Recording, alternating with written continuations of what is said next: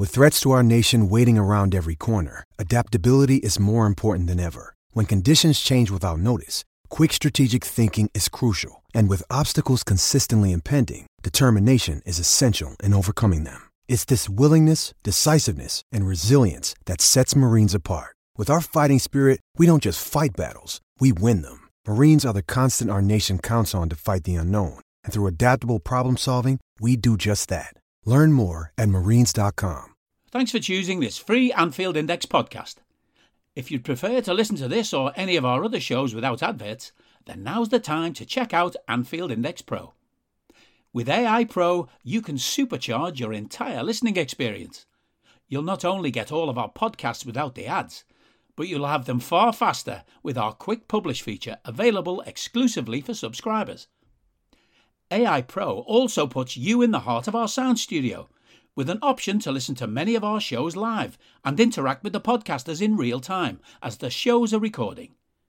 Upgrading couldn't be easier. AI Pro is available on all popular podcast platforms, and we have our own apps for Apple and Android. Just head on over to AnfieldIndexPro.com and get started today. Hello and welcome to your post-match Raw on AI Pro and live on Discord, podcasting to you from my field here in beautiful rural Ireland. I'm Trev Downey, and joining me to give their immediate reactions to Liverpool 2, Rangers 0 in the Champions League from Anfield are Dave Hendrick and Jim Boardman. We get to talk about a win, Dave, and a routine kind of a win that has a lot to recommend it in many ways, a performance that had certain things to recommend it as well. So we'd have to be, I suppose, comparatively upbeat with all of that. Well, we won. That's the main thing here. We won and Napoli won. So we now have 6 points if we beat Rangers next week, and you'd assume Napoli will again beat Ajax, given they'll be at home next week. We'll have a 6-point advantage on Ajax going into the last two games, meaning we'll only need 1 point from our two games to be absolutely certain of getting through, and that's all that really matters. Performance was better for certain. It was nice to see Jurgen change the shape and go to 4-2-3-1. It was notable that as soon as we went back to 4-3-3 after the introduction of Elliott and Milner, we immediately became very easy to play against, which has been the case all season. But look, I was more surprised by the way Rangers set up and how passive they were. Jordan Henderson and Thiago won't play a game this season where they get that much time on the ball. That was remarkable to just come to Anfield and allow us to have the ball so easily with no pressure. But I suppose the way they look at it is they didn't concede an open play goal, so they'll be happy enough. We deserve to win by more. I think we had a couple of good chances. I thought there was some good individual performances. I think there was a couple of things about the team selection that held us back a little bit. And one in particular, the lack of a technical player in that number 10 position, just to kind of knit it all together a bit more, whether that was Bobby or Carvalho. I think they would have done a better job in there than Jota, and I think Jota would have been more comfortable either wide on the left or up front. But all things considered, a win is a win, and we'll move on. Yeah, some interesting things for sure in what you say, and that will without doubt come to as we go through the details of the match. One thing that I was struck by, and I just get a quick reaction from you on this. Him still just, we'll give him every moment to try and get set up the way he wants to there. At 2 points during the game, I noted them down. One was 35 minutes or so, where it said that we had 66% of the ball in that opening 35 minutes. And I'm thinking, right, whoever's gathering the stats there is surely tripping balls on DMT and chatting to machine elves or something, because how in the name of God is he coming up with that stat? Because we did absolutely own the football, and I could not understand for the life of me where we were getting a situation where Rangers had 44% of the ball in that first 35 minutes.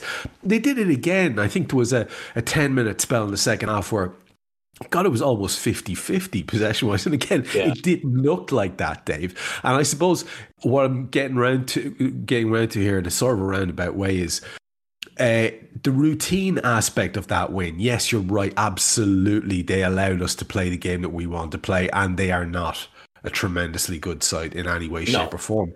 However, it is good just for the pattern, the habit of ball retention and doing the sensible things and playing the percentage passes and the link play and all that type of thing. All those things, like we can't underestimate how much of a slump psychologically this team are in, from manager right the way down.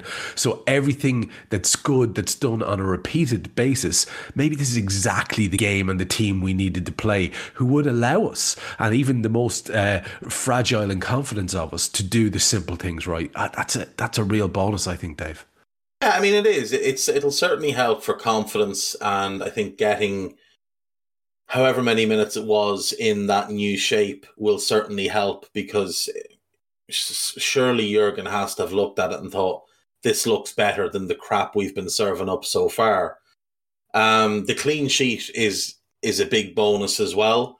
Now, we almost screwed that up at the end as well. Once we went to 4-3-3, we almost managed to throw away the clean sheet.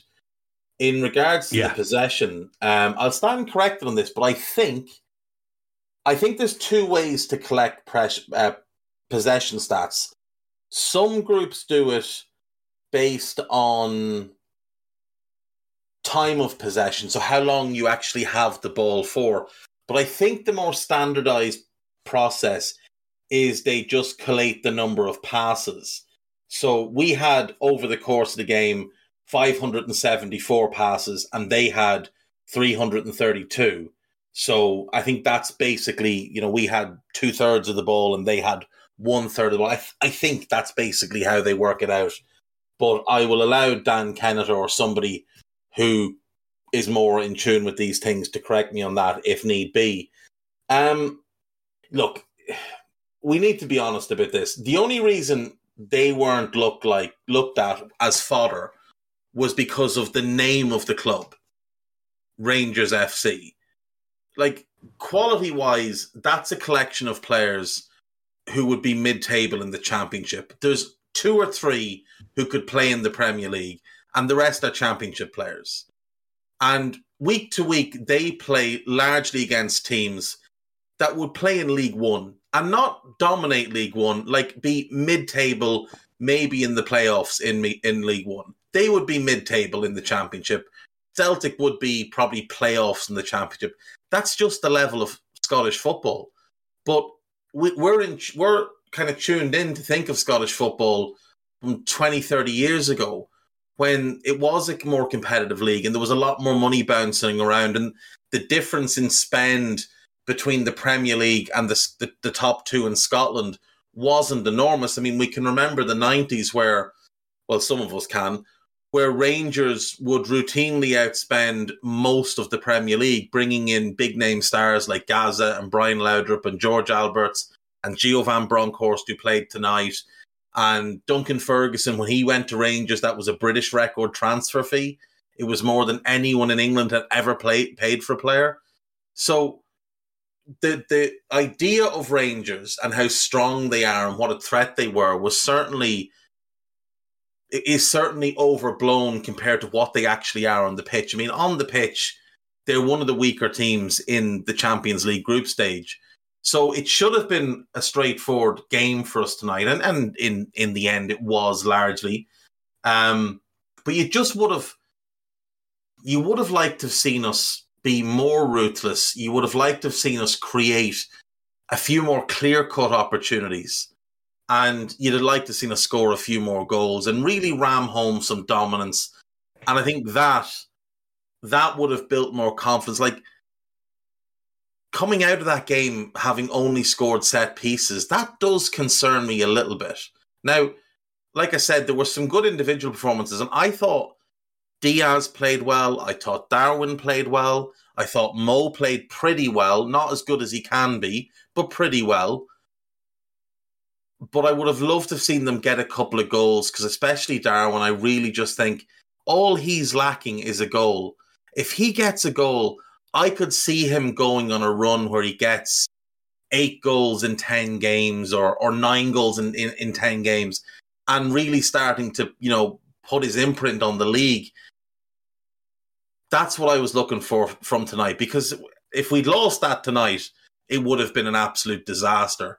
And we'd be having a very different conversation about a certain German manager if we'd lost to that lot tonight.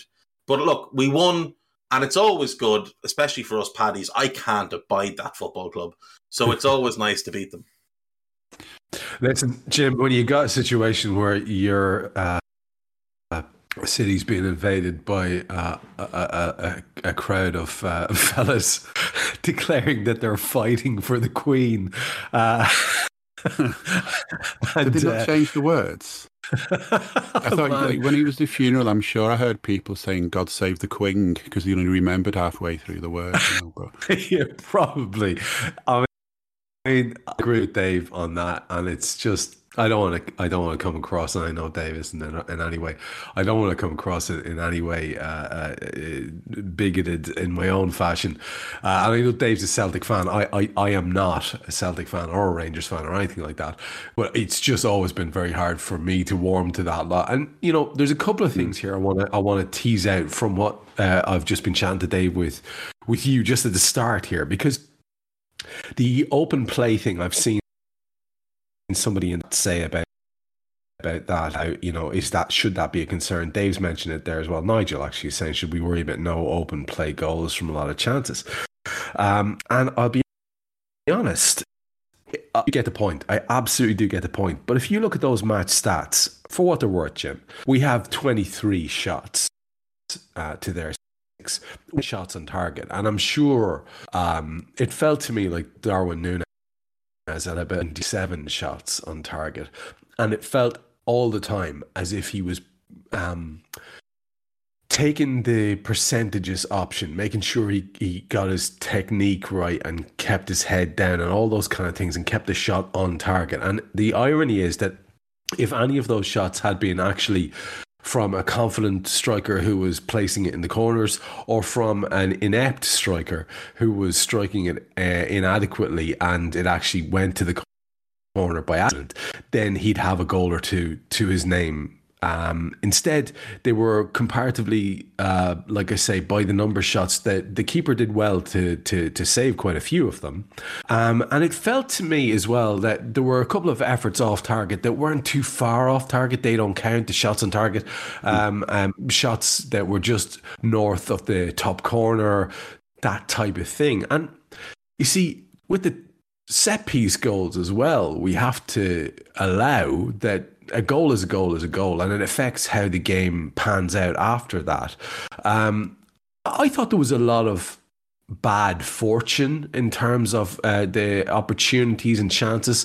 Luis Diaz, would really probably almost deserve the goal in the night. I think Darwin Núñez certainly did. He really kept showing and putting himself on the sharp end of opportunities. I suppose maybe a little more so than what Dave was. I'm trying to find that as a positive thing. Where are you on that? Where are you coming down on the comparative inability to convert those opportunities versus the fact that at least we are making them? Yeah, I mean, I totally get what Dave says, and I think I sort of thought that before the game, that, here's a game having such a pathetically inept start to the season, when even, that kind of season where draws feel like you've lost and losses feel like the end of the world, and just not looking like we could snap out of it, that, a nice 9-0 win tonight would have really got our confidence back. But then I thought, we did that a few weeks ago and it didn't get our confidence back. It just it was almost like a lucky moment where we won 9-0 and we thought, right, we're sorted now, we're going to get going. And, we wouldn't be having this conversation now if that had actually been the case, if that had got us going. So in some ways, I'm kind of glad we didn't do that well. I'm glad we got the 3 points, and I'm glad we got the clean sheet, because that to me is one of our biggest problems at the moment is, we've got to stop conceding first. We've got to stop conceding at all.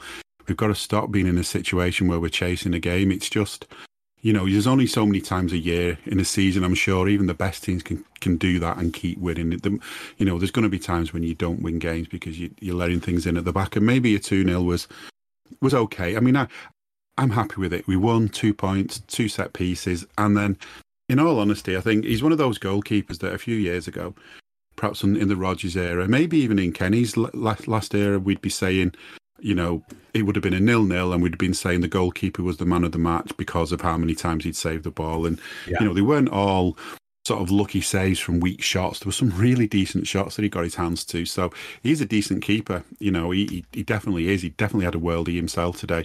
And that's what kind of kept us in check as much as anything. But also I think, if you're a coach, I can imagine, Liverpool's analysts are now rubbing their hands together because there's so much to analyse that's actually got positives that could come out of it. I'm sure Núñez will be watching clips back and just looking at, slight changes he could have done to what he did and boost his confidence and take some confidence from the fact that he got so many shots on target. I mean, Diaz, I agree, he deserved a goal, and I agree Diaz did as well. He's always working so hard. He's always showing up, putting everything into it. There was, we can be overly critical, and I'm sure to some extent that'll be going on behind the scenes. There'll be some criticism, there'll be some work, but just everybody did all right tonight. Everybody did enough, really, more or less. We can be critical, but I think everyone can sort of maybe say they improved, some more than others. It was good to see Trent at the end as well, talking in an interview, looking happy, and he's sort of being asked how he thinks of the criticism, and he says, well, I just try and think positively, and he talked about he just tried to get the shot on target. And you know what? That's what we did all night. We kept trying to get the shots on target. Any other night, it probably would have been 9-0. But, plenty to build on. Strong position in the group. Play them again in a week at their place where no doubt they'll have... Yeah, let's not even go down that route. But what wound me up just quickly, it's not even being sort of bigoted in a sort of sectarian way. But, my God, if you're singing that song, you sound like England. And who would want to sound like that lot? Remarkable. And unless I'm mistaken, I thought I heard an up the Tories from their end at one stage as well. Yeah, you did indeed. Which is that type of people, aren't they? Cut your nose off to spite your face. You heard Rule Britannia. You heard God Save the Queen who died. It's a magnificent thing. And not once did you hear their actual national anthem or anything resembling an acknowledgement that they are, in fact, Scottish and not misplaced. I won't say what I was going to say because, they're a bizarre bunch of people. If the fact that the Irish pubs in the city had to be told to take down their tricolours, I mean, maybe the police should just do their job and go out and police the streets and not leave it so that they could run amok. I listened to BT for about 3 minutes before I had to turn McManaman off, and they were talking about how there was 3,000 Rangers fans in the stadium and 10,000 in the city. Well, the 3,000 only made noise for a couple of minutes. They were largely quiet other than to sing utter nonsense. I don't know. I just can't wrap my head around wanting to support a club like that or having that kind of mindset where you're singing the national anthem of another country. It's such a strange thing to me. You're being driven by ancient hatred, I think, as well. That's it. Without going overly political, it's ancient hatred from things that happened a long, long time ago, and you're going around living in the, glorifying that and loving that, and really sounding like a dickhead. In the chat will know about this, and Trev, obviously, any of the Irish lads will know. July 12th on this island is the day that they have to celebrate their what they call culture. And we see it here, to be honest. If you go in Liverpool and around, it's just a day of hatred. They just appear from somewhere. They build these big bonfires, they put tricolours on them, they put effigies of certain notable Republicans, they put signs. They put funny outfits on as well, don't they? Yeah, they put on their costumes and they go walking around baiting drums. Just grow the fuck up. That's not culture, that's just stupidity. They like a sash. They love a sash. And they do love a sash and a bowler hat. But I'll tell you what's the most notable thing about it, the bowler if we're being perfectly... Yeah, the most notable thing about it is that Dublin is flooded. with people trying to get away from that shit from the north. They run away from it because it's so, let's just say, fractious. So, I mean, fair play. And this particular team and club are the embodiment of all of that in many, many ways. Look, there were eras of Rangers in the past. Late 80s Rangers, Graham Souness era, where I was interested because Walter Smith's team was very good. Yeah, it was Graham Souness and it was Mark Hateley, and I was interested. I was interested in them, and I was a lot more politically naive back then as well, and I didn't really care about any of that stuff. So I was just interested in the football. Then there was the Ali McCoist era, like you say, Walter Smith, where they were signing everybody, and it was they had that like little bit of an era as well, and it was just interesting. Not to be confused with the Ali McCoy's commentary era, which is best forgotten, really. Well, a lot of people seem to like Ali. It's weird, Jim. Yeah, Guy loves him. Yeah, a lot of people. Great. I think he's awful, personally. We're getting told off by Guy. We should say though, say credit to Rangers. I mean, this is a small, pokey little club that only came into existence in 2012. They've got no history. They've won one league title in the club's history. They're a newly formed club, and fair play to be in the Champions League by now. That's true, actually. Joking, sort of ruining what you, sort of going against what you've just said. I will give them one bit of credit tonight, and I think it's worth pointing out that the two clubs have got something in common, and that's a sad thing to have in common, a very unhappy thing to have in common, and that's disasters.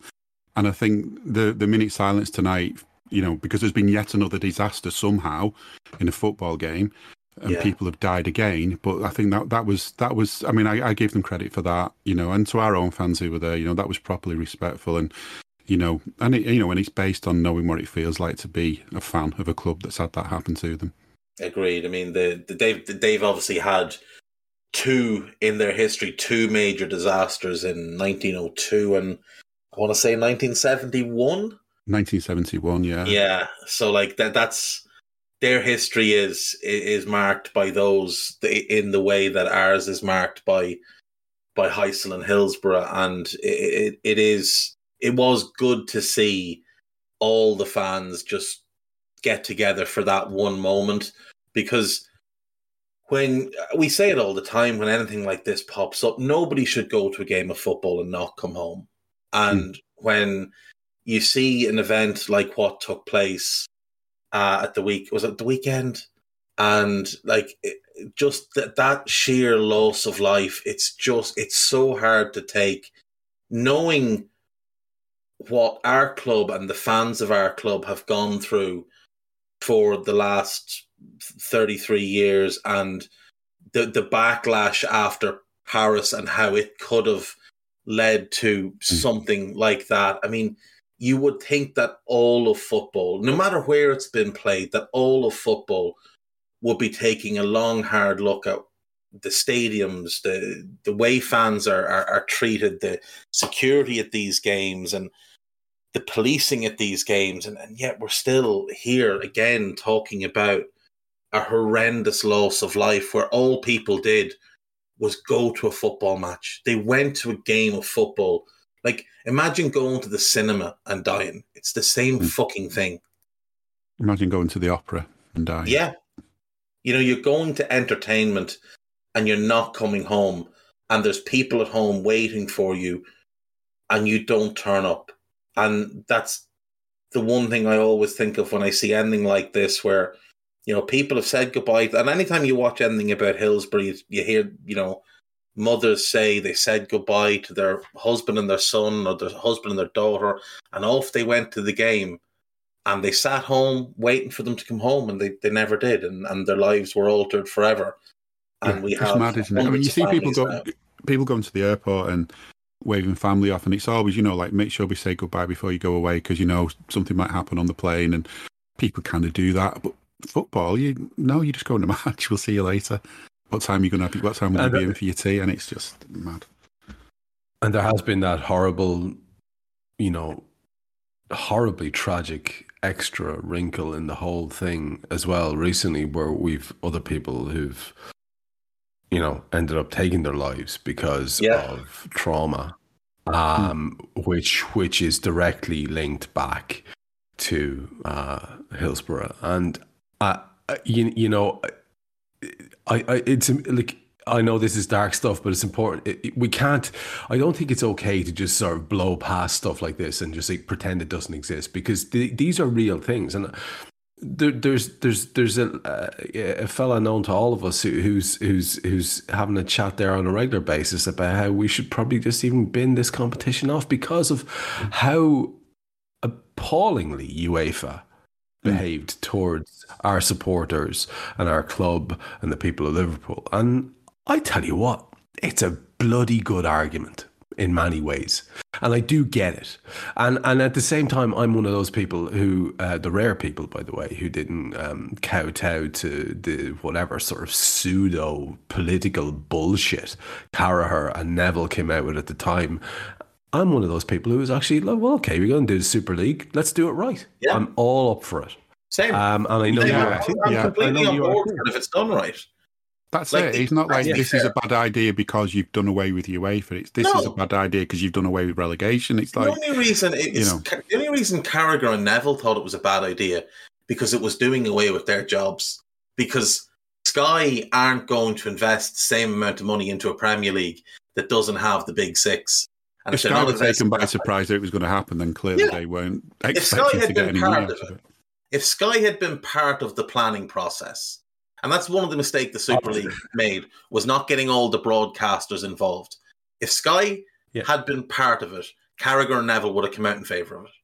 Yeah, 100%. Super League headbands. Yeah, guaranteed. Yeah, they would have been out in their Super League T-shirts. Let's remember how the Premier League was formed.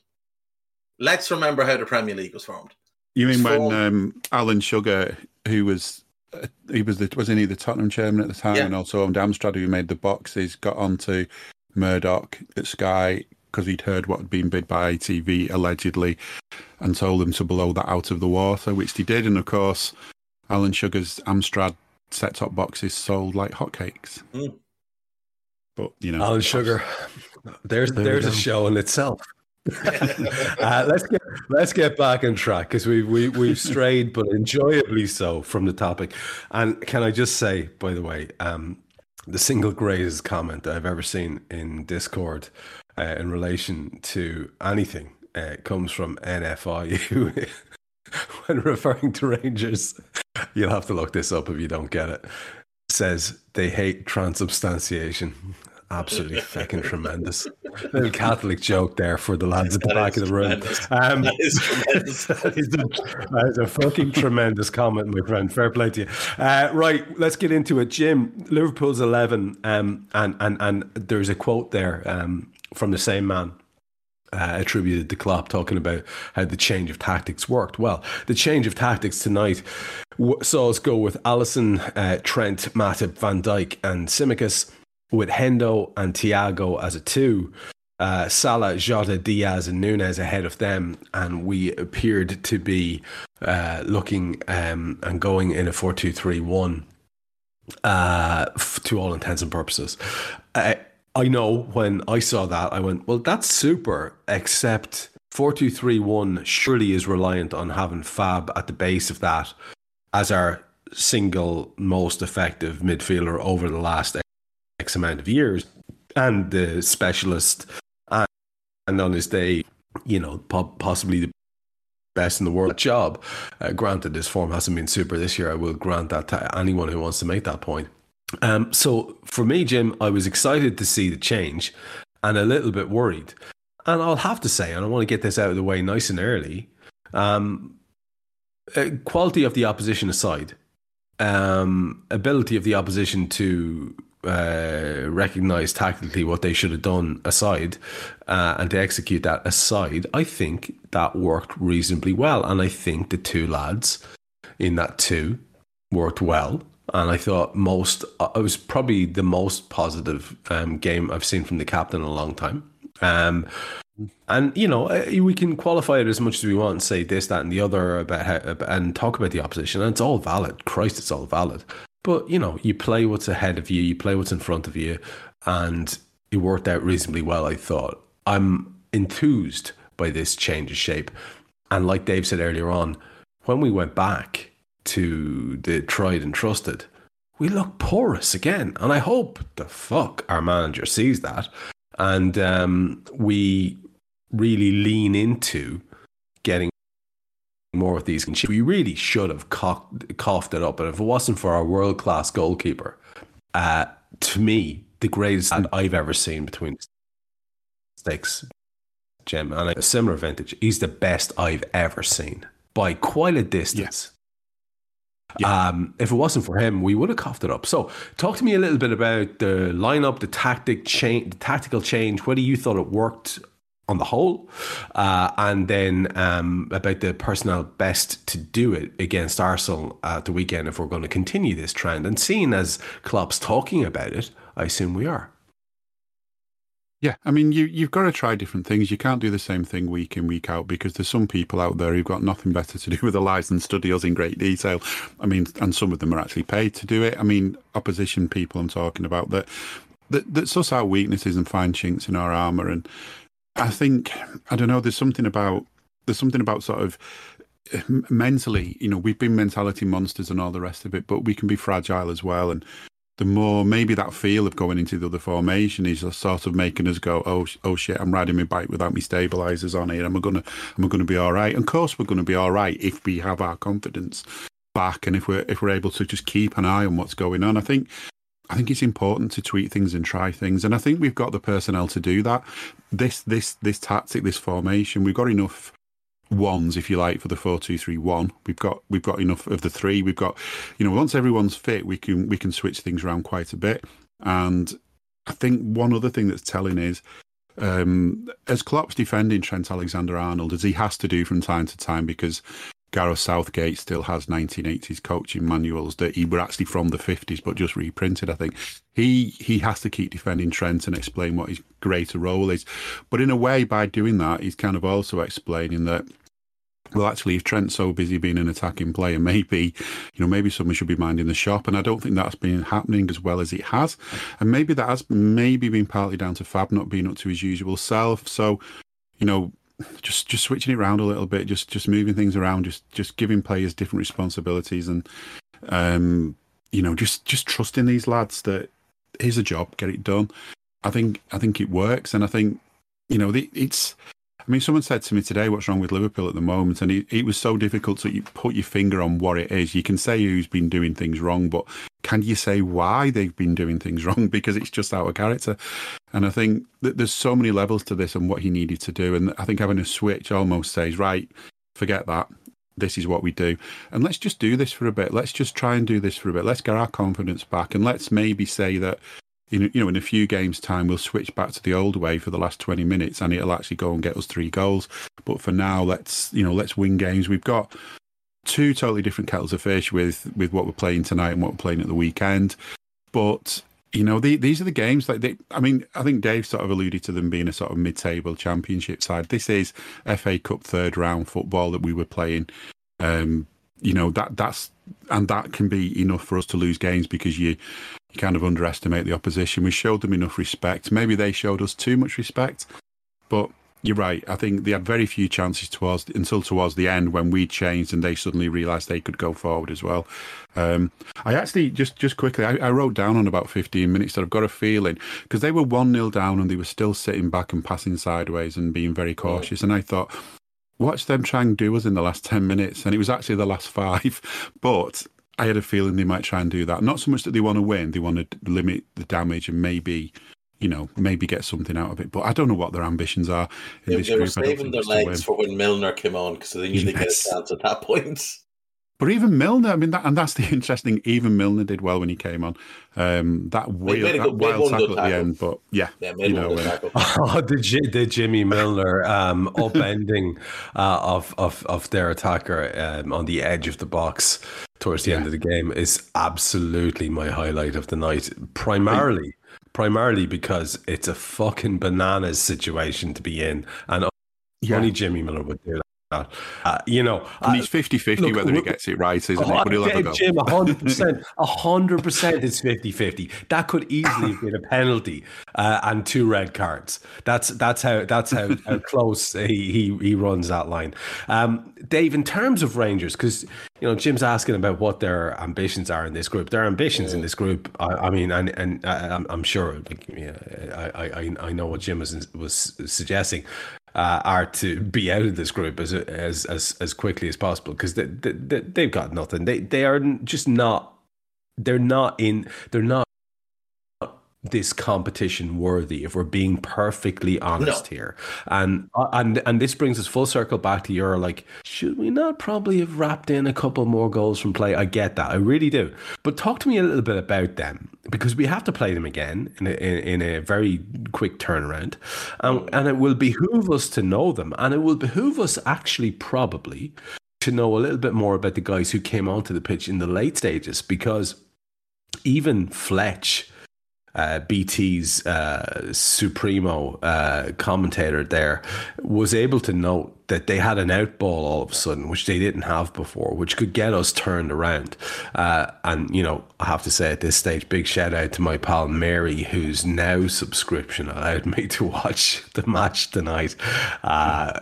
The amount of nightmares I'm having, lads. Unbelievable. Thanks to Mary anyway. Even if I did have to listen to Steve McManaman all night, going, yeah. Talk to me, Dave, about Rangers, because we're going to have, like I say, we're going to have to play them again.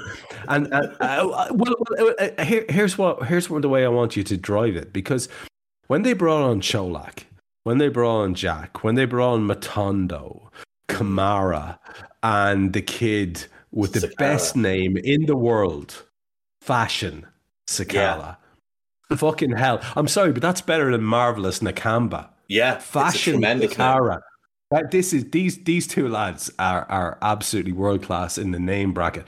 But when they brought those guys on, they had something about them that they didn't have up to that point. And I don't know if it's because the lads who were on the field before that had that more championship feel of being journeymen who could, not embarrass themselves. And then these guys who came on had that kind of, well, I'm trying to get to the next level here. This is a stepping stone club for me kind of thing. I could have that all wrong. What's your take on this? Yeah, I mean, like, they're a 4-2-3-1 team. That's their base formation. That's what they played against Ajax, but they got absolutely wiped off the pitch against Ajax. So when they went and played Napoli, they went with the back three at home against Napoli, but they played a back three and proper wing backs and 2 up top. And they went and had a go against Napoli. And to their credit, and look, a big part of it for them is Ibrox. Like, I'll mock that club all day long, and I'll say whatever it is I want to just wind up their fans. But the one thing I'll always give them credit for is Ibrox is an incredible home stadium. And it is right up there with Anfield for big European night atmospheres. And it's probably even ahead of Anfield, because it doesn't matter what round of the competition it is. Like, the crowd at Anfield are not getting excited for a Champions League group stage match because they've seen bigger and better things. The crowd at Ibrox would get right up for a qualification playoff into the Europa Conference League, because that's what they do. So they did give Napoli a bit of a game, but they played an attacking brand of football. Like, their back three that night was Lundstrom, who's a midfielder, Golston, who played tonight, and Sands, the young American, and Sands playing for Rangers will never not be funny, who's also primarily a midfielder. And they pushed the fullbacks right on as wing-backs. They played Morelos and Kent up against the centre-backs. They tried to use their pace to spin in behind. So I thought they'd go 4-2-3-1 tonight, because they lost that game 3-0 in the end. So I thought they'd go back to 4-2-3-1, or at the very least go with something similar. But what they went with tonight was just, we're parking the bus and the bus is not moving. Like, that is a flat back five. a flat back. There is no difference in the positional line that the centre backs and full backs are playing. They're all tucked in. The way nice they lined and up or the way they passed. It was pretty flat. Yeah. Both. Then you've got Lundstrom and Stephen Davis sitting in front of them, who aren't. Stephen Davis can't run anymore. I mean, he's their James Milner. You know, there's likely a door somewhere named after him. But like Milner, he just can't run anymore, and he's a bit of a liability. So I was surprised by how they lined up. I didn't think they'd play the back five. I was very surprised that young Leon King played. Now, he's hugely highly rated, and Gerrard has been trying to get him to Aston Villa since the day he left Rangers and just hasn't had any luck yet. But he's a very big talent for them, and I thought he was good tonight, bar obviously the penalty. Was very surprised that Davis played, and I was surprised that going with that shape, they played Morelos up front, because he's not the type of striker that enjoys playing back to goal up against big physical centre-backs. He's not the type who's particularly good at bringing the ball in and holding it up and then waiting for runners to come to him. He likes to get it to his feet, give it, and spin the corner for a ball in behind. His game is about one touch, quick, dynamic movements. I thought Čolak would have started up front. Čolak would have been the better option there. Yeah, 6'2", strong, rangy, decent pace, good first touch, loves the physical battle, and he's in unbelievable form this year. I mean, Morelos has struggled a bit this year, whereas Čolak arrived in the summer and he has 11 goals. He had 11 and 14 before tonight. He's been in great form. So I thought he was the one that would have started, because he's just that bigger, more physical, kind of line-leading target man striker who you can ping the ball up to, who'll hold off a centre-back by hook or by crook and wait for lads to join him. But we saw it with Morelos today. I mean, the ball was being pinged into him in the first half on the few occasions they crossed the halfway line. And he's immediately one-touching it off the players and looking to get in behind Virgil and Joel. And so their lads are still trying to catch up with the play. And immediately we're picking the ball up because we've got the numbers and we're away on the next attack. So I thought Van Bronckhorst got it wrong. But like you said, when he made his changes, it did make a difference. Now, you referenced earlier a much better performance from the captain, unquestionably a much better, by far the best performance he's put in this season. But from when they made their first changes until he went off, he did struggle a little bit. Those last 5 minutes were a bit ropey for him. And Thiago was having to do a lot of covering to get back across for Henderson, because he was just getting dragged out a little bit more because they were moving the ball quicker. And we didn't really seem to have an answer to that. Then obviously we bring on Fab, we bring on Bobby, and the game settles again. And all of a sudden, the shape really looks like it makes sense. You've got Fab and Thiago, they make sense as a pair. You've got Bobby in the 10, that makes sense. That's a technical, creative player in there who can knit things together really well. And we really started to look good up until he made the changes to go back to 4-3-3.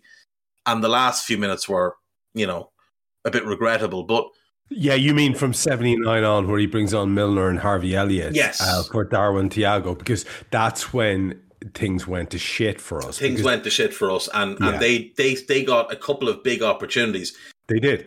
Here's the funny one for you, though. I found this amusing. There were 3 players who played tonight, or in the matchday squads, they did all play, who were born in the city of Liverpool, and 2 of them played for Rangers. They had more players from Liverpool than we did. Thanks to Stephen, isn't it, taking some with him? That is Big Steve. That is Big Steve doing his work. Fair play. Well, no, it's not. It's not. It's because he did sign John Lundstrom, but Robbie Matondo came in after him. Oh, shit. Okay, right. Yeah. John Lundstrom, former Everton lad, because Ryan Kent was born in Oldham. He wasn't born in Liverpool. Oh, yes. John Lundstrom was born in Liverpool, and Robbie Matondo was born in Liverpool. Okay, right. Very good. Well, that is your trivia for today. I love that, and in the absence of young matches, that is the looking for. So fair That's why the song is the Scouser in the team. It's yeah, exactly, Jim. We got to keep faith with the lyrics. Let me and you start the. Obviously, we're going to pause briefly, and then I want to take on another section of it with you. Our pal Clement, who I've started calling Dick Turpin, but nobody gets it, Jim. Nobody's as old as I am, and nobody knows who Turpin is. Or Richard, what's his name, who used to play him in the show. Sullivan, right? Richard O'Sullivan. So nobody knows that. We're just talking to ourselves here, pal. But anyway, he gets the game rolling, and I was having flashbacks because obviously this is the fucker who refereed the Champions League final, and I had issues with him on that night. I had issues with how everything went on that night, and we've already alluded to it. And so I just had this sort of uneasy feeling as the game started. But fair play to him, though. He was wearing some socks for charity, wasn't he? I think tonight. So he was. Yeah. Genuinely, there were two different moments where we were attacking, and he ran into the shot onto my screen, and I thought it was somebody who'd ran onto the pitch because the blue socks were just so unusual to see with the all black. I genuinely thought it was a pitch invader. 1960s boots they look like from a distance or something. Sort of. Just to keep you updated, Trav, I'm not sure you're up to date fully on your Dick Turpin TV watching. There is a planned new Dick Turpin series due to come to Apple TV next year, I think. Holy shit, look at you, the youngest crew contributing to this. The main reason I know who Dick Turpin is because I love the Carry On films. And Carry On Dick is an all-time classic when Sid James plays him. So that I watched that and had to go find out who Dick Turpin is. I think Noel Fielding is due to play him in this new series. It's either late this year or early next year. It's due out. Wonderful casting. Fair play. That is actually inspired. And by the way, on this little vein, if you are a fan of Carry On genre, a pal of mine who does a fantastic podcast called Smersh Pod has just brought out a new episode, and the most recent one is called Carry On Abroad, and it goes and has a look at that particular movie, and his two guests are two of the funniest lads that he has on, so do go and have a look at that if you're interested. Jim, our half begins with Darwin Núñez having a shot. Well, that's the pattern. It's a snapshot half volley. It is saved, which is also the frickin' pattern. It goes for a corner. Also the pattern of the match. On 4 minutes, Hendo lofts a ball over the top. It breaks to Luis Diaz. He lays in Simicast on the left, who makes an absolute balls of the cross. But within 3 minutes of that, we are 1-0 up. Now, as the free kick is conceded, we see that Trent stepping up. I know, Jim, that you, like me, were thinking, well, this would be a lovely thing if this could happen. Because I was thinking at the end of the previous game where we had an opportunity via Trent to win the game. And I don't know if enough was made of that in that game because it was just solely wide. It was really well struck free kick, I thought. And again, have the opportunity to watch the game live because of technical disasters. But I've seen a replay of it a few times and I thought, holy shit, that probably deserved a little bit more respect than it got on the day, and in terms of how we assess what a moment is. And so I'm thinking, right, okay, here it is. He needs this. The kid needs it. The execution of the free kick is outrageous. It's slightly to the left and back of the D, and he hits it right into the postage stamp. It's absolutely gorgeous. The execution of it is fantastic. The free kick had been conceded by poor, unfortunate Ben Davies, fouling Darwin Núñez. But the goal itself, Jim, and you and I are going to keep going here, because there's more to talk about, and I'll finish the half with Dave then. was something that I felt had a sort of resonance. And, you wind in and fold in the fact that at the end, Kloppo decides to do the managerial nod to the crowd and take Trent off just at the end and let him have his round of applause. Because we should address this here now. This guy, and actually, again, fair play to the BT crowd, they said something. We should probably celebrate what players can do as opposed to what they can't. Yeah. I thought that was a good line, because there's not many fucking right backs, stroke footballers in general, who can do what Trent does. And one of the things he does that most people can't do who call themselves professional footballers. And I'm so happy for the kid that he got to have that moment, because like I said when I tweeted about it immediately, it was like, class is permanent. This guy is class. We know this. And he's been having a bad run, and he's looked bang out of form. But he's a class act, Jim. And it's gorgeous to be able to celebrate a moment like that from a player like that. And it might be a season changer, or like you said, on the back of the 9-0, it might be fucking nothing. Who knows? But I enjoyed the hell out of that. I don't know about you. Yeah, absolutely. It's a reminder to him and to us of exactly what he can do. I mean, there's all the stuff he does in open play that gets played down by far too many people, especially people who aren't supporters of this club, which is fair enough. I mean, that's what people do. They like to go around slugging people off. It's just frustrating when people who are being paid to give opinions on football, who maybe should be a little bit more impartial and a little bit more sort of reasonable in what they're saying, keep saying these things as well, especially when the manager of England.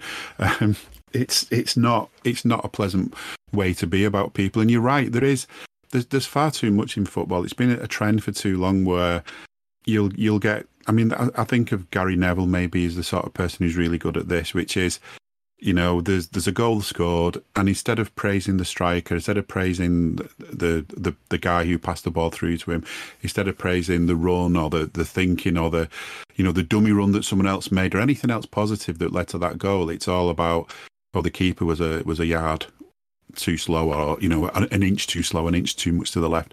The defender should have got that. It's constantly criticism, and I get that, and maybe that's more a job for the coaching team for that defence. It's not something that we should be hearing all the time, is negative stuff. Football is meant to be fun and enjoyable. Let's try and accentuate the positives much more than we do. And I think if BT is saying that, maybe they're some of the worst culprits for it, but maybe they'll learn and change, and we'll start doing that. And it's plays like Trent, he said tonight afterwards that he only focuses on the positives, or he tries to be positive, but no matter how much he says that, it does play on your mind. And Jay and I have talked about this on Scouser Tommy's, that, there's too much of a microscope on our players, too much. And things, the shit Nunes was getting because of a miss in training and shit like that. It's just, there's just way too much of it. And these players, they might be well paid, they might be famous, they might be doing the job we'd all love to do, but they're still people. And, as a person, Trent must be going home tonight with a massive smile on his face. It was really well taken. And I don't know if you noticed, just before he took it, as they were lining up and doing all the talking that they do, when you wonder if they're just doing that for fun, because they've already decided he's going to take it and what they're going to do. But I just heard Trent shout the ref over and tell him to get the Rangers player back, and the ref went and drew a line. It was a player sort of diagonally to the right, and it's just, it's that attention to detail as well. You can imagine Trent's just sort of almost like a rugby union conversion attempt. He's just really sort of picturing it, really thinking about it, really sort of imagining it going into that spot on that goal.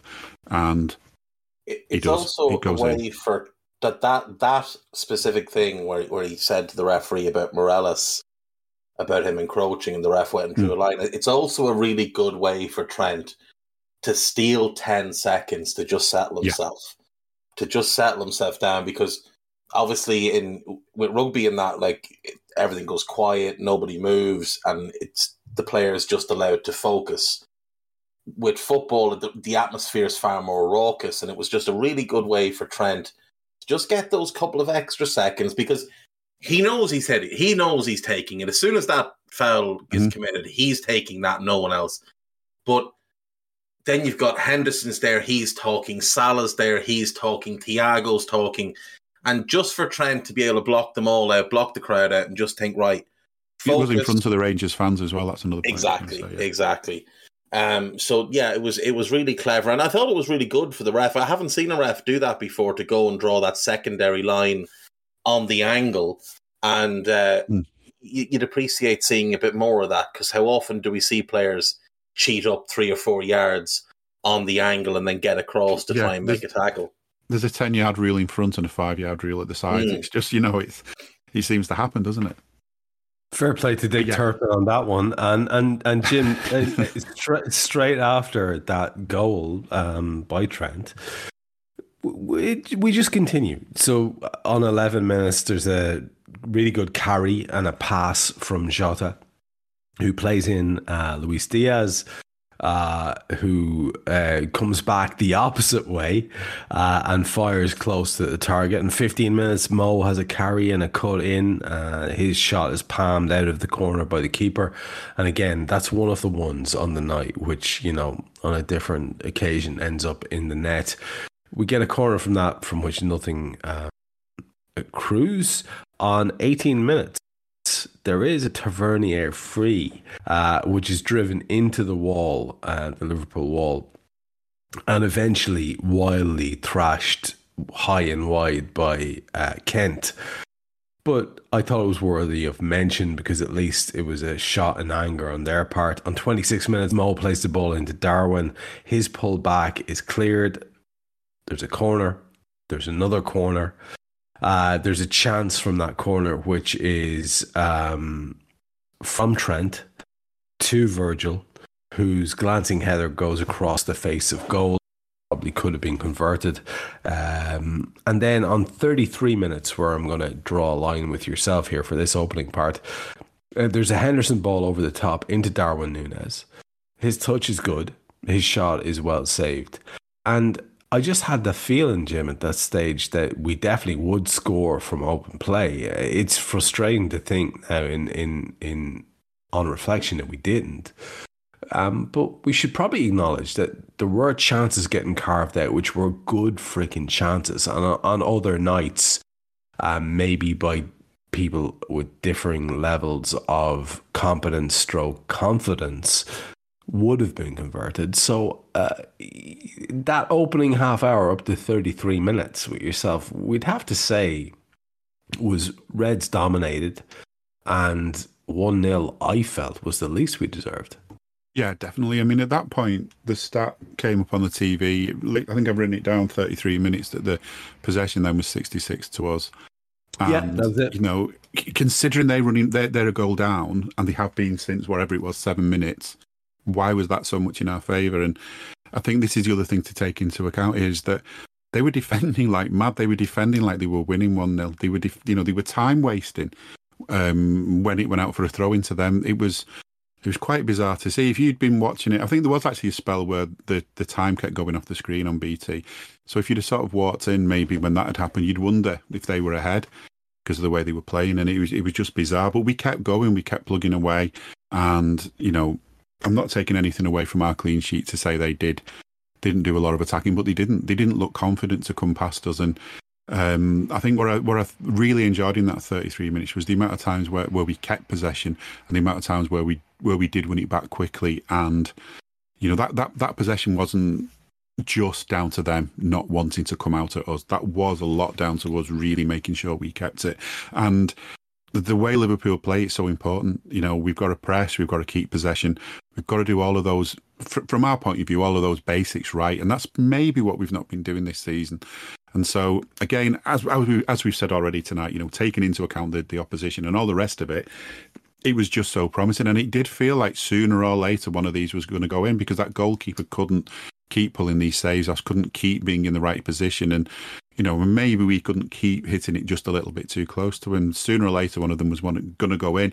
But, even deflections went well for them. So it was one of those nights. And it felt like, that was my worry as we got to half-time. I was thinking we do need another goal quite quickly.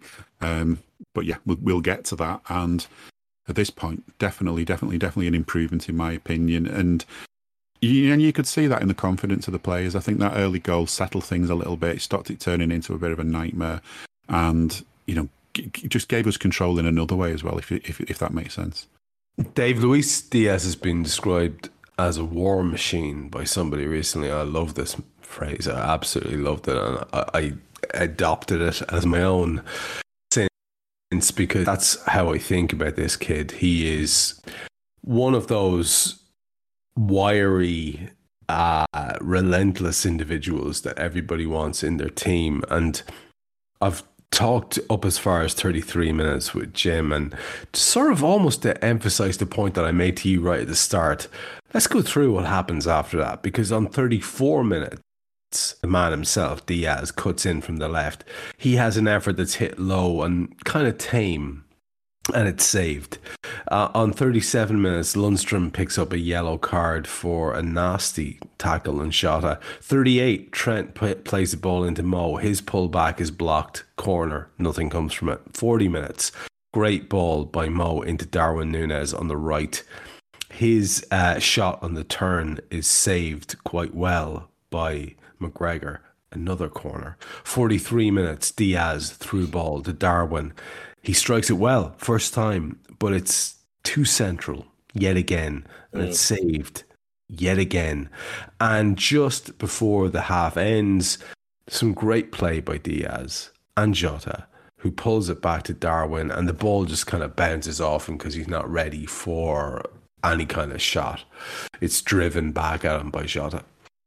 I suppose what I'm trying to say to you at this point, we possibly, I don't know, I'm not asking you to reassess your opinion at all. You absolutely stick by your guns if you don't agree. But when you look at that and when you listen to that, does it change your take a little bit at all in terms of, like, we really were carving out opportunities. They were good opportunities, Dave. And like I said earlier on in the show, on another night, they get converted. The ingredients were there, but let me ask you this, Trev. What is your favourite home-cooked meal? Where are you going with this, brother? Just answer the question, brother. Let's just say you like a nice Irish stew, right? Okay. Let's say the missus makes a good Irish stew. Let's say you head into town with the missus on a Monday. You're off work. You head in. You get some nice round steak, you get some potatoes, some carrots, some peas, some parsnip, whatever, onions, whatever else you want to put it in. And you bring it home and you put it in the fridge and you head off to work on a Tuesday. And when you come home on a Tuesday, she's gotten everything ready. She's chopped the veg, everything's ready, but it hasn't been cooked. Are you congratulating her on a well-cooked meal, or are you saying, where's my dinner? Because it's all well and good doing the prep, but if you don't turn the oven on, Trev, you go hungry, and we're going hungry with this team right now. We did create opportunities. There's no doubt. I thought Diaz had a really, really impressive game. I think other than Alisson, I think Diaz has been our best player this season. He's certainly been our best attacking player. He took the fight to Rangers as he takes the fight to basically every team that he plays. Darwin was a funny one because, you know, when you're coaching and you're doing a shooting drill and with young kids, and at the start you say to them, don't worry about scoring, just focus on getting it on target. Just focus on getting the ball on target. Work that goalkeeper. And it almost seemed like Darwin was a little bit too focused on, let's just hit the target. In a couple of those, the left-footed shot that was 100%. Very central. That's what I was saying earlier on. It was by the numbers there. It was like it was like a lad who is neither sort of in the moment enough to just trust himself and do the thing that an informed striker does, or frantic enough to do a kind of crazy thing. It was like he was sort of forcing himself to just make sure that fucking thing goes on target. Do you know what it reminded me of? And this is going to be a little reference to people who go back a couple of years, not many, but it reminded me of a Stuart Downing cross. Yeah. Like by the numbers, well, nobody can say I didn't put it into the right area across, except it's bullshit, and Except there's it's no one bullshit. in that area.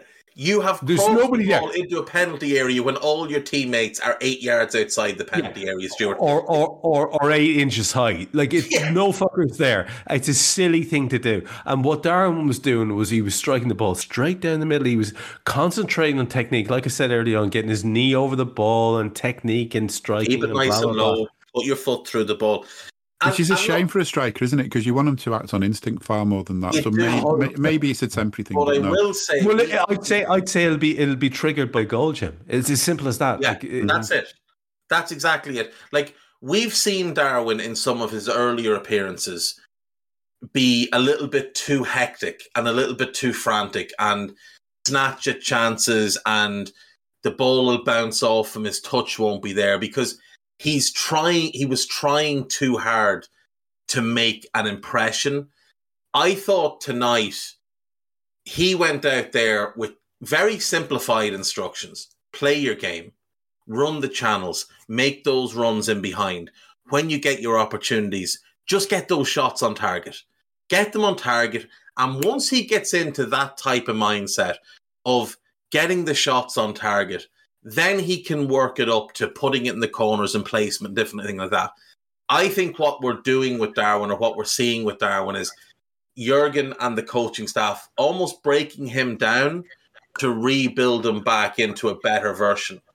Because if you go back and look at early Lewandowski at Dortmund, Klopp did a very similar thing with him, where he took the skill set, he broke it down, and he rebuilt it back up into arguably the best striker in the world at one point. And arguably still the best striker in the world if you see what he's doing this season with Barca. So I do think there's a method to this. I think there's a methodology to this with Darwin. I do think the 4-2-3-1 suits him a lot better. And like I said earlier, I really think if there'd been a Carvalho in that number 10 spot, I think we would have seen even more of Darwin. I think he would have had a little bit more to his game. But Trev, I do need now... Do you think that 4-2-3-1 came about because of this mini crisis, I'll call it, that we've been in?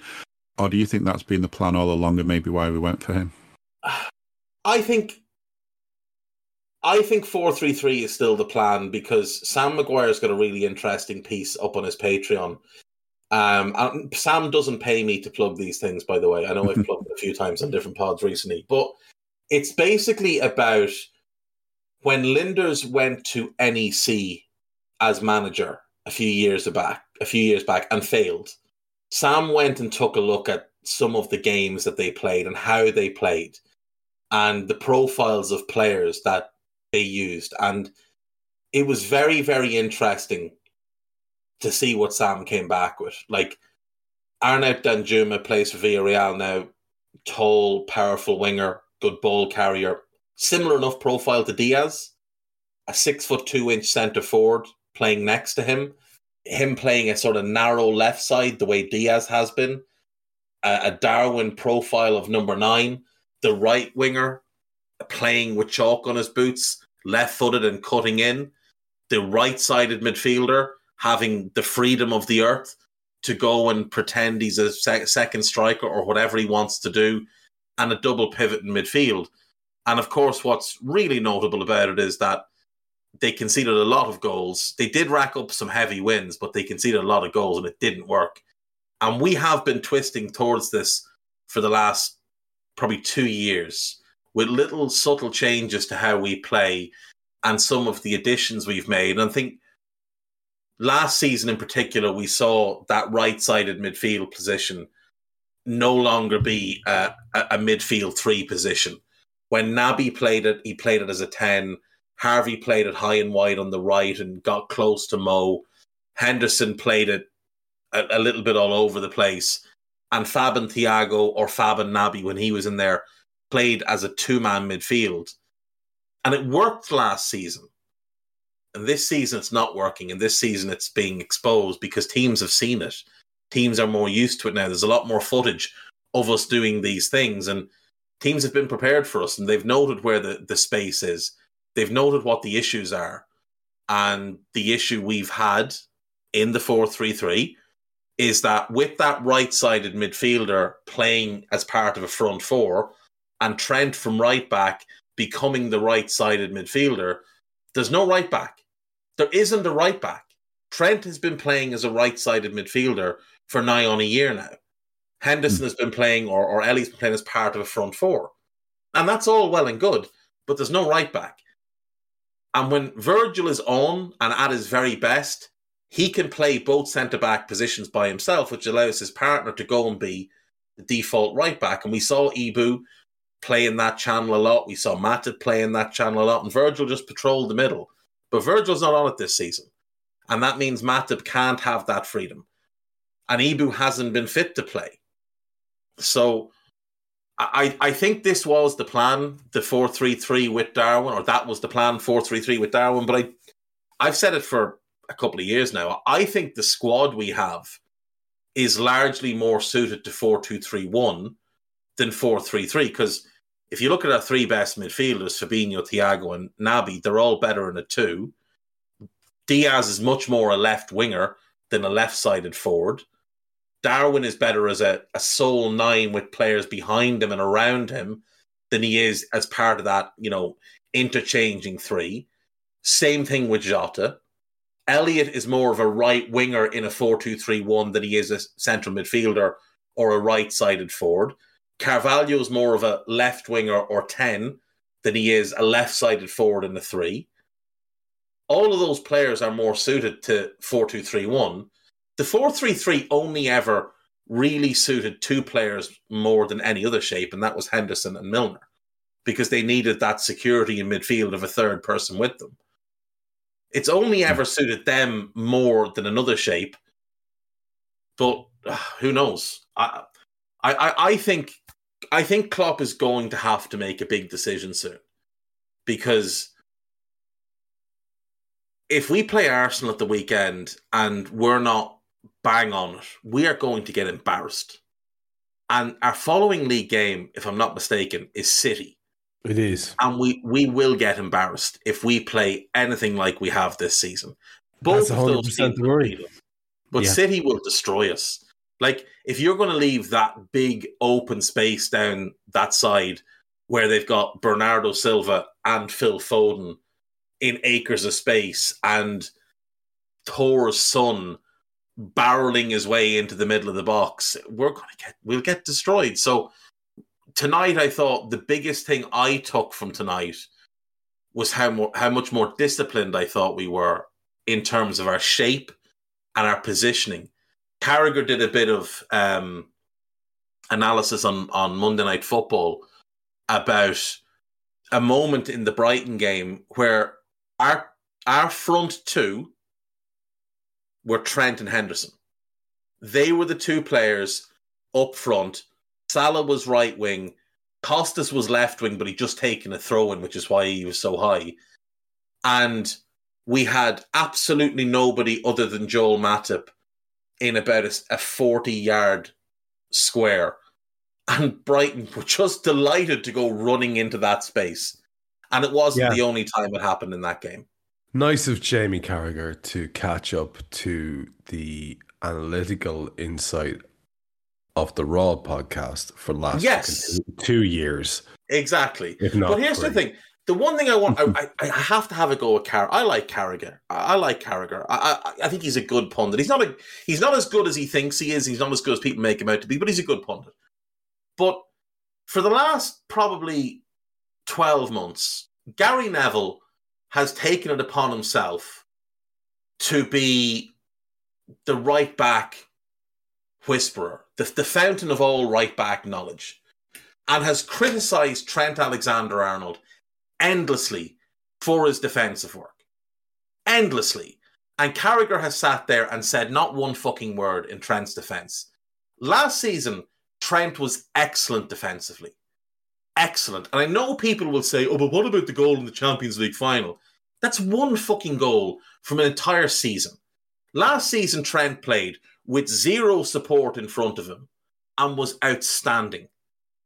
And if you go back and watch and again, Dave, and again, just listen to Raw podcasts. Yeah. And you will hear again and again, yourself, Carl, Harry, Mo, all our usual pundits saying, but like, wonderful cover by Trent on X-Wing because he is a good fucking defender. It's a nonsense. This argument about him not being a good defender is a nonsense. That specific game, that Champions League final, he was up against Vinicius Jr., arguably the best left winger in the world last season.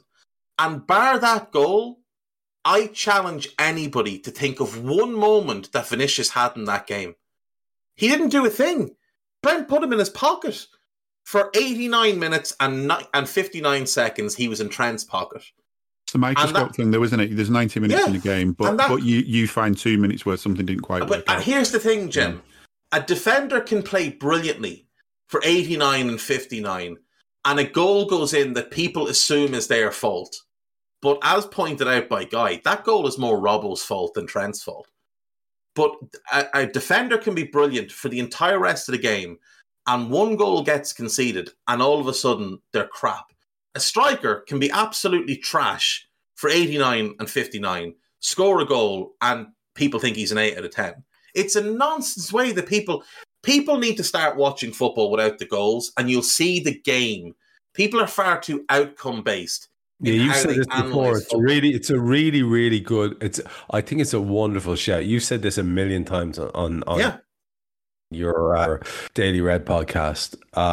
You watch the game without the goals, and suddenly you're less emotionally fucked up, and you get a more, you get a clearer, more rational view of what actually happened. And that's the thing. And like, I see these ideas of these claims that like Trent isn't as good defensively as Kyle Walker. Take away Kyle Walker's pace. He's a very mediocre defender, and he gets beaten endlessly. But he can recover because he's got lightning quick pace. That's not a footballing attribute. That's a human attribute. That's a physical attribute that he was born with, that pace. Like, I see claims that Reece James is a better defender than Trent. Reece James gets hidden as a wing-back and gets done regularly. And never a word is said, but Jim said this earlier about the crap that gets said about Trent on social media. And it's the same with Virgil. Any perceived error by Virgil is immediately 100,000 likes. If Alisson makes a mistake, if Salah misses a chance, if there's a clip of Darwin that people can put out there that makes him look bad, like, for example, him in training for Uruguay, winning the ball back and just overhitting a cross. Oh, no, it was a shot. No, it was a fucking cross. But Liverpool bad does big numbers on social media. But you know what it is? It's Liverpool bad equals... because they're not relevant. I think there's too many people in football who talk about football who think of defence as the safety. It's about safeness and safe football and not taking chances and, you know, hitting it into Rose Ed if you're not sure about something, and no ambition, no entertainment, just sucking the life out of football. I would much rather see Trent make a mistake every game in return for all the good things he does when he's trying to score goals, because I am not a Roy Hodgson type of fan. You know, I don't think you win things by drawing 3 games in a group 0-0 and hoping everyone else loses or something. You know, I want us to win things. I want us to win, and I want to enjoy watching us win things. And even if we don't win, I want to think, well, I can look back on that game and think about bits that I did enjoy. And you only get that if you're adventurous. And Trent's adventurous, Liverpool are adventurous, Klopp's adventurous, and a lot of these critics are not adventurous. And if you know, you might as well watch chess. Although even that's controversial. Just while I'm on the topic, Gary Neville and Rio Ferdinand, if by some mistake you ever stumble upon this podcast, you're 2 of the most overrated players in the history of the Premier League. Nemanja Matic and Patrice Evra carried you for years, and Neville was carried before that by the likes of Jaap Stam and David Beckham standing in front of him and covering back so that he never had to do any real defending. The guy was average at best. Have you ever heard Gary Neville thank Rob Jones for his success? I don't think I have. That's the thing. If Rob Jones doesn't get a bad case of shin splints, Gary Neville has maybe 3 England caps. And if he thinks Alex Ferguson didn't try and replace him about 6 different times, he's fooling himself. I really enjoyed the little reference to how David Beckham carried him as well, because he did. Yeah, like Paul Scholes put it out on his Instagram on Sunday as United were getting pumped by City. Paul Scholes put out a picture of Beckham and Giggs, and he said, whatever happened to wingers who track back to help their fullbacks? Because Beckham and Giggs were absolutely fantastic players, but fuck me, them two boys could work. And as great as Dennis Irwin was, he had Ryan Giggs doing a lot of heavy lifting in front of him, and Gary Neville owes basically his entire career to David Beckham, because, you know, he offered so little going forward, but Beckham was Trent of the day, just playing in midfield, and Beckham got through a dog load of defensive work. And it helped that you had Roy Keane, arguably the best holding midfielder in the world at the time, covering across as well, and Jaap Stam there to do whatever was left behind. It's a good reference because the shape of the crosses from Beckham and Trent are very similar if you care to go and have a look. And if you don't, that's fine. But if you do, get on YouTube later on and look at the shape of the crosses. If we renamed our 4-3-3 a 3-5-2 by claiming one of the midfielders was actually a centre back or something, and Trent was a wing back, I wonder if, you know, I mean, it doesn't take a lot of imagination to kind of squeeze that sort of description into a 4-3-3. Would people be so asked? You know what I mean? Put the graphic up on TV different. Put it up that Fabinho's playing holding midfield and Matip is playing right back, or Fabinho's playing centre back, Matip's right back, and it's Henderson, Trent, and Thiago in midfield, with Henderson as the attacking one and Thiago and Trent as the two. Because that's basically how the shape goes at times anyway. People think it's like a game of table, what's it called? The spinny football thing, the names of Sabudio. They're all on straight lines, you know, they're not. They move around. They move backwards and forwards. Formations are only so people that watch it on TV, casual fans, can follow what's going on anyway. Second half, let's go quickly. We seem to have forgotten. There is a good flowing move at the start of it, about 48 minutes, which ends with a Tsimikas cross, which is blocked, which leads to a corner.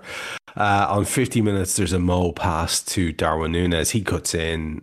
He curled a shot just over the top corner. On 52, a great carry and dribble by Luis Diaz, who, again, like I say, war machine of a lad. And he is taken out by King. I think it's King on 52 minutes, and it's a penalty, and it's a clear penalty, and this is not one of these ones we need to discuss. It's just obvious. Dick Turpin get it, and nobody could argue. 52 minutes, Mo slots the penalty straight down the middle. Yeah. And that's wonderful. What we're going to do, you and I, is we're going to take our way through the rest of this second half, because Luis Diaz and Goldson clash, and it ends up being like an elbow stroke forearm smash to Luis's head. He's okay.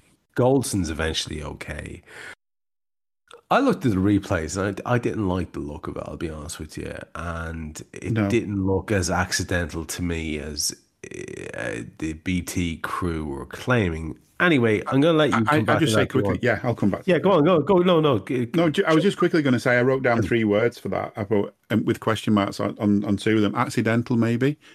Careless, maybe. But dangerous, definitely. And I think whether it was accidental or careless, it was dangerous and it should have been penalised.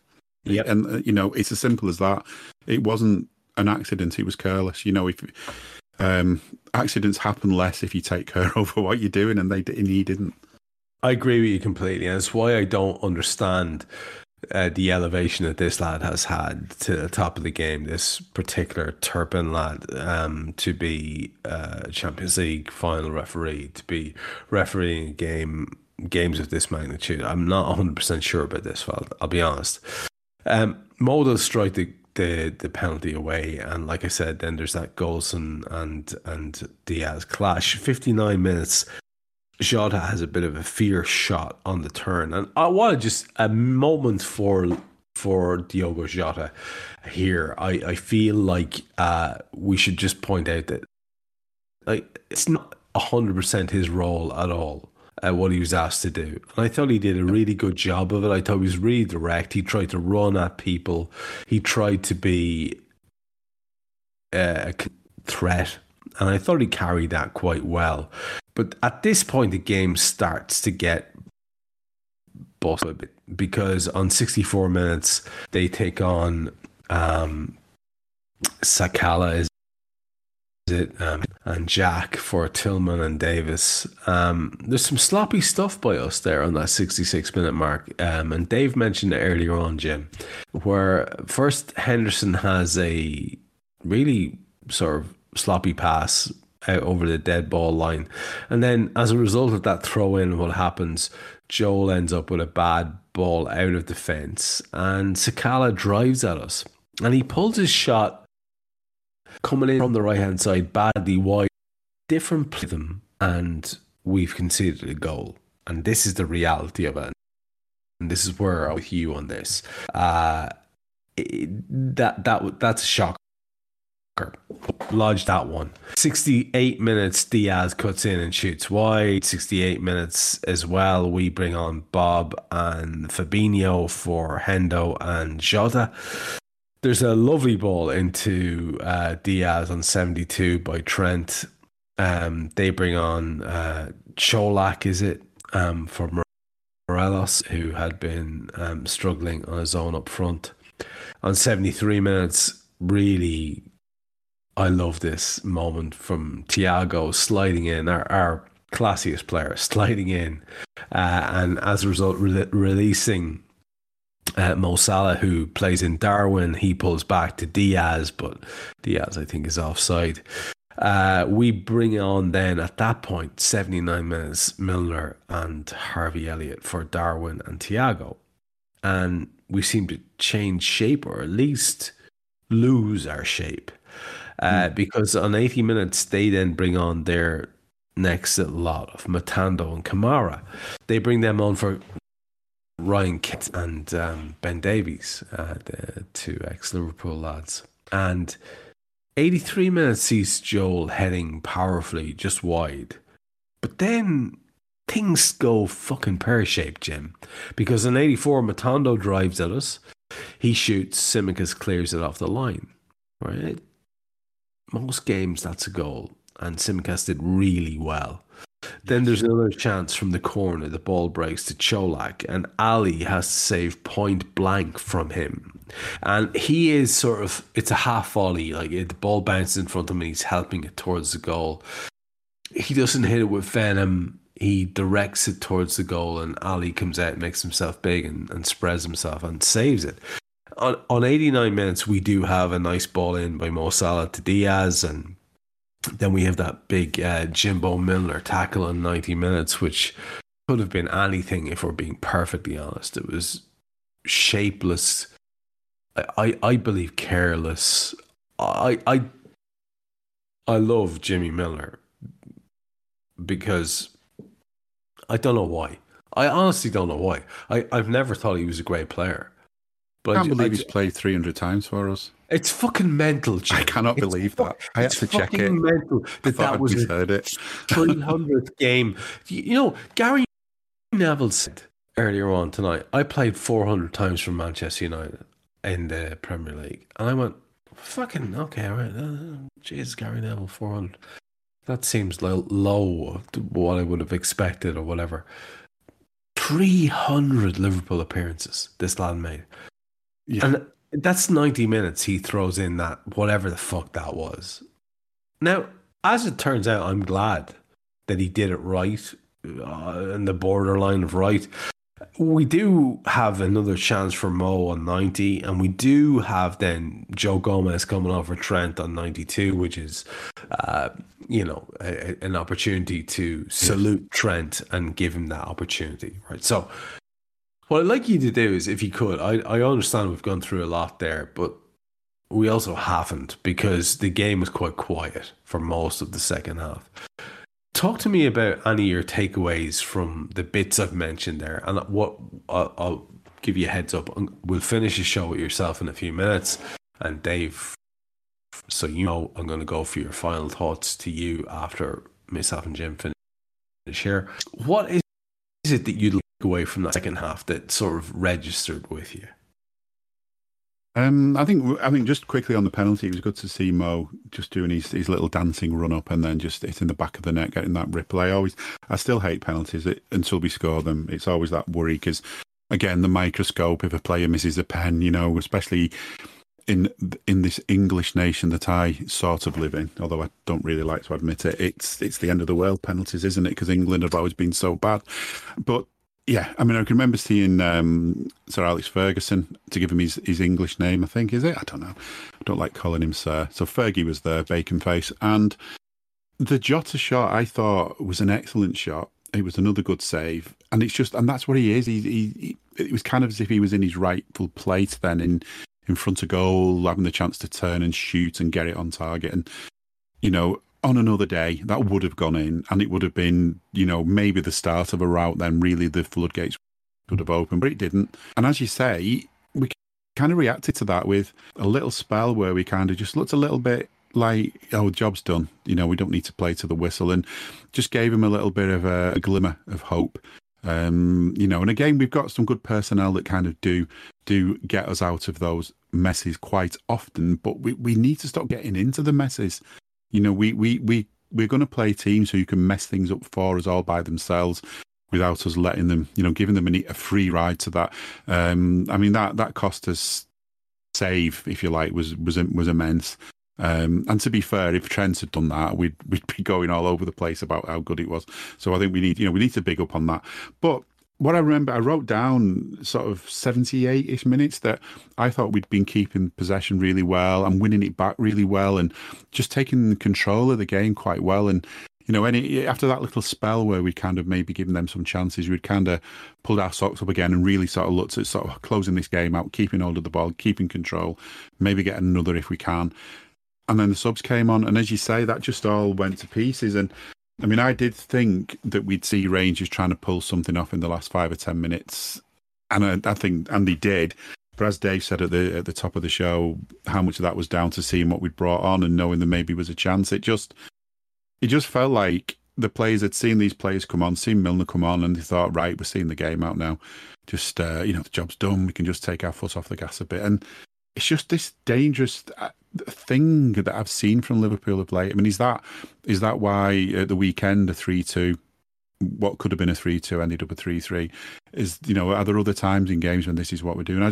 I don't know what that is, and I think coaching's got its limits on what you can do about that. It's frustrating, and there should be somebody telling them to just keep on it, keep an eye on it, and it's frustrating. The other thing I remember from that point as well was just towards the end when Ali McCoy said Alexander Trent, because if he got his totally forgotten what his name was, so thinks he's Alexander Trent. And yeah, it's that tackle from Milner. You're right. It worked. It worked, didn't it? I think, as we said, many other times it wouldn't.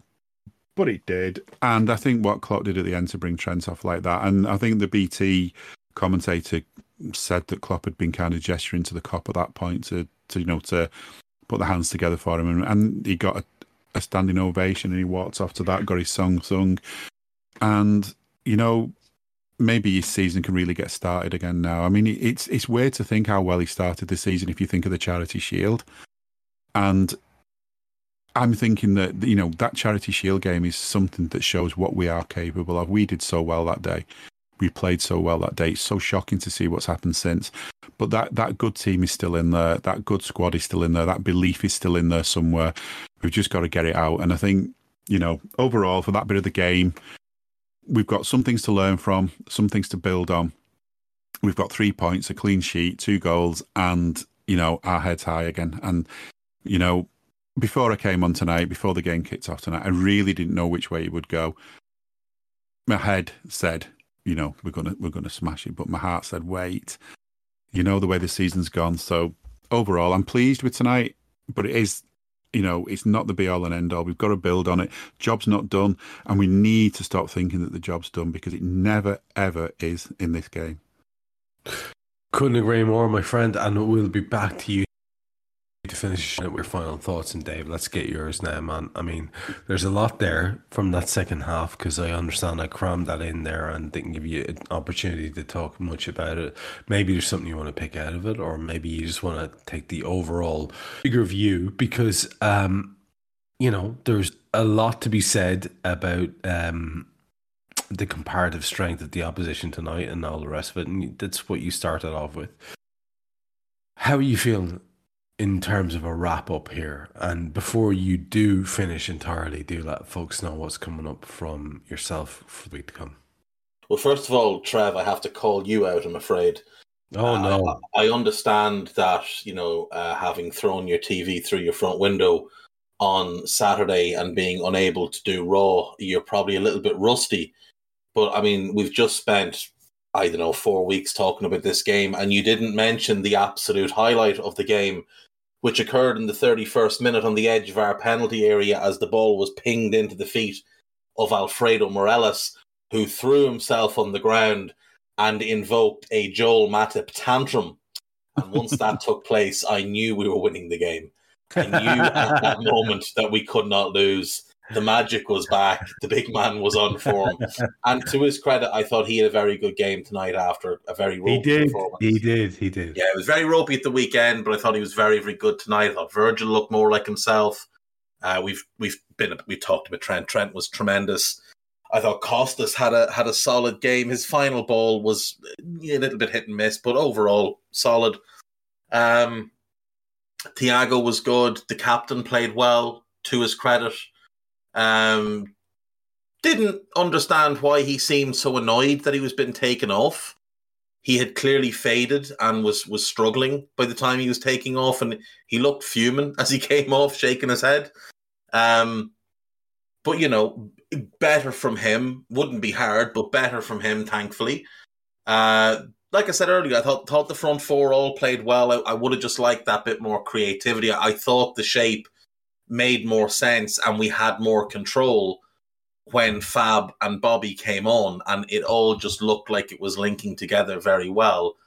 Obviously, Can I throw one in here for you?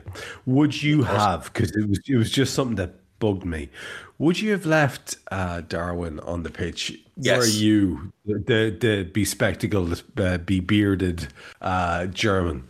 Yes. Would you have left him on the field? Because here's where I was with it. I was thinking at some point, Luis Diaz is going to try a shot from the right, or Mo is going to try a shot from the left, and it'll hit off Darwin's left buttock and go in.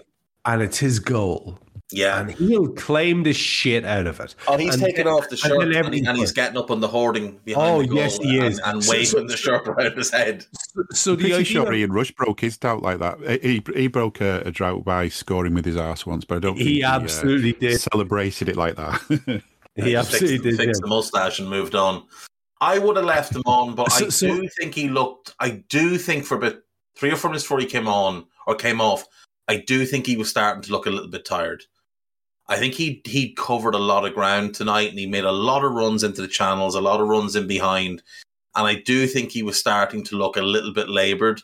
So I could understand. Apart from once, he didn't bite tonight. Apart from once, he was side was gone. I liked what he did when he blocked that free kick from being taken, and then it slowed them down because we were trying to get back, and it would have been a transition attack against us, which is what we've struggled with. So I like that. I'm glad he didn't get booked, and I like that he shook the referee's hand and kind of made an effort to bond with the referee early and get him on side. Oh, it was Milner-tastic from him. Milner-tastic. Now Milner would have just sort of gone over and said, "Look, I'm 37 soon. Hey, it's me, it's Jim. You can't really expect me to make those tackles now. I'll get there, but the man will still be there. The ball might be gone, but I got the man. You've got to give me some partial credit for it." Didn't like the switch back to 4-3-3. That's the one thing I didn't like. I think that was the one mistake. Yeah, Harvey Elliott, God love the lad. He is fucking hopeless defensively. Absolutely hopeless. The one mistake Joel made was Rabbi Matondo beat him too easily for that chance when he cut in. And Ali made a great save, and then obviously Costas clears it away because Fashion was coming in to tap in at the back post. And then Ali made another brilliant save from the striker seconds after that from the set piece. So that was a little bit ropey, but all in all, look, like I said at the start, we won the game. That's the only thing that matters. Now we go to Ibrox next week, win that game, and then you only need a point. You only need a point from Napoli at home and Ajax away. 1 point and you're through. So we'll be in great shape if we can go there and win. And all things considered, that's all we can really ask for. Like the weekend's coming, it's going to be much tougher. That's a much tougher team. And we do have to temper some positives from tonight, just based on who we played and the level that they're at. But it was a big step forward to see Jurgen go 4-2-3-1. It was promising to see us keep a clean sheet. And in that 4-2-3-1, we never looked like conceding. That was the big thing for me. We never looked like conceding until we switched the shape. And I hope Jurgen sees that and realises that maybe 4-2-3-1 might just be the way to go for a little while. Even if he wants to go back to 4-3-3 later, go 4-2-3-1 just for a little while and see how it plays out. As for me, two-footed every day, daily red every day. There will be a scouted for Arsenal. And I'm hoping I can drag Tandon onto an old school at some point in the coming weeks, because it's been a while since I spoke with him. And that's about it. Just remember that Rangers are a small little club that was only founded 10 years ago. They've only ever won one league title, and that they don't know what their national anthem is. Now put your sashes on and wave your little flags. Where your Rule Britannia. It was coming. It was always coming, folks. You knew that. And by the way, don't sleep on the podcast that young Hendrik does every single freaking day. This is not an easy thing, and it deserves to be said. Not enough people are saying this. It deserves to be said. This is not an easy thing. That lad goes on and he basically chats to you, but he's talking to himself for the duration of that show. It's not easy, and it is a skill and a half, and it's entertaining, and it's engaging, and it's informative, and you should be listening to it. So go and do that on a daily basis. Jim, let me finish with yourself, because, we're here at the end of another Reds win. I said, as if this has been the trend. It hasn't. But we're back to which we're because that is the overall trend of the Klopp era. And I've got a simple question to tee up for you before you give your summary thoughts. And I do want you to do that, and I want you to plug anything that you've got coming up as well. But just to frame it, I mean, do you feel that this is not like a false stone? Do you feel that this is actually something that's leading into Arsenal? Because you could hear the caution in Dave there. Do you feel that this is something that leading into the Arsenal game could be actually, it's a clean sheet that's psychologically going to work for the guys, for the likes of Virgil, for the likes of Joel and Ali? That's a big deal, right? It's a deal, regardless of who it's against or how it's achieved. The fact that it's a Champions League closeout, that's got to help. The fact that we've got a couple of goals, the fact that it's a win, goals scored, the fact that, all of these little incremental things, do you feel that might be enough to get us out of this rut, which is undoubtedly what we've been in, Jim? I do. I really do. I think we've how can I put it? As I was saying just before, the job's not done. We've got to keep going. Going back to the days of Ronnie Moran, you'd have your medals thrown at you. And you'd be reminded that that was last season, now there's another season. And the same mentality would have been thrown at you every game. You know, you'd won a game. Well, great, lads, now you've got another one to get ready for. Half-time, you're winning in the game. Well, all well and good, but you've got another 45 to go. And it's just reminding us, I think, of that. And it feels like today was a bit of a sort of back to basics in a way, was, you know, let's not be trying just that little bit too hard, because sometimes maybe that is what we do. We try too hard and then it goes wrong. I don't know. But it's a case of sort of psychology is such a big thing, and especially as we've said about microscopes and all the rest of it, you've got to put the brakes on the things going wrong, and we've done that tonight. I feel we've put the brakes on the things going wrong, because apart from a couple of scares, we did well, and we know what the opposition was, and in a lot of ways maybe it's come at a good time that we've played them, because look where we are in the Champions League. A few weeks ago, after the Napoli game, we thought that was the end of our Champions League and everything was going to pot. It's been a strange stop-start sort of a season. It's going to carry on stop-starting. Then I think once this stupid World Cup's out of the way, we can get back to proper football and start concentrating. But between now and then, we need to start putting some wins together. Even when we've been at our best the last few years, we played our best against the big teams. So I'm sort of hoping that happens again in the next two league games, that we just find that extra level we get from somewhere, and we just somehow do it. We just show ourselves at our best. Because if we do that, we're a match for either of those teams. And, you know, on our day, we can beat either of those teams and should be able to beat either of those teams. So, you know, it's not a case of counting chickens yet. We've got so much to do, so much work still to do. We've got to keep going, but there's so much to learn from tonight. I do feel like, fingers crossed, this could be a turning point. It's also my first Raw of the season for various reasons, Queen's dying and things. So it's maybe, you know, 100% for me on Raw this season. So I'm quite happy with my record. And I think the lads will be too. But no, I think good. We've got to build on it. We've got to enjoy these things. It's a little step, and there's lots more steps to take.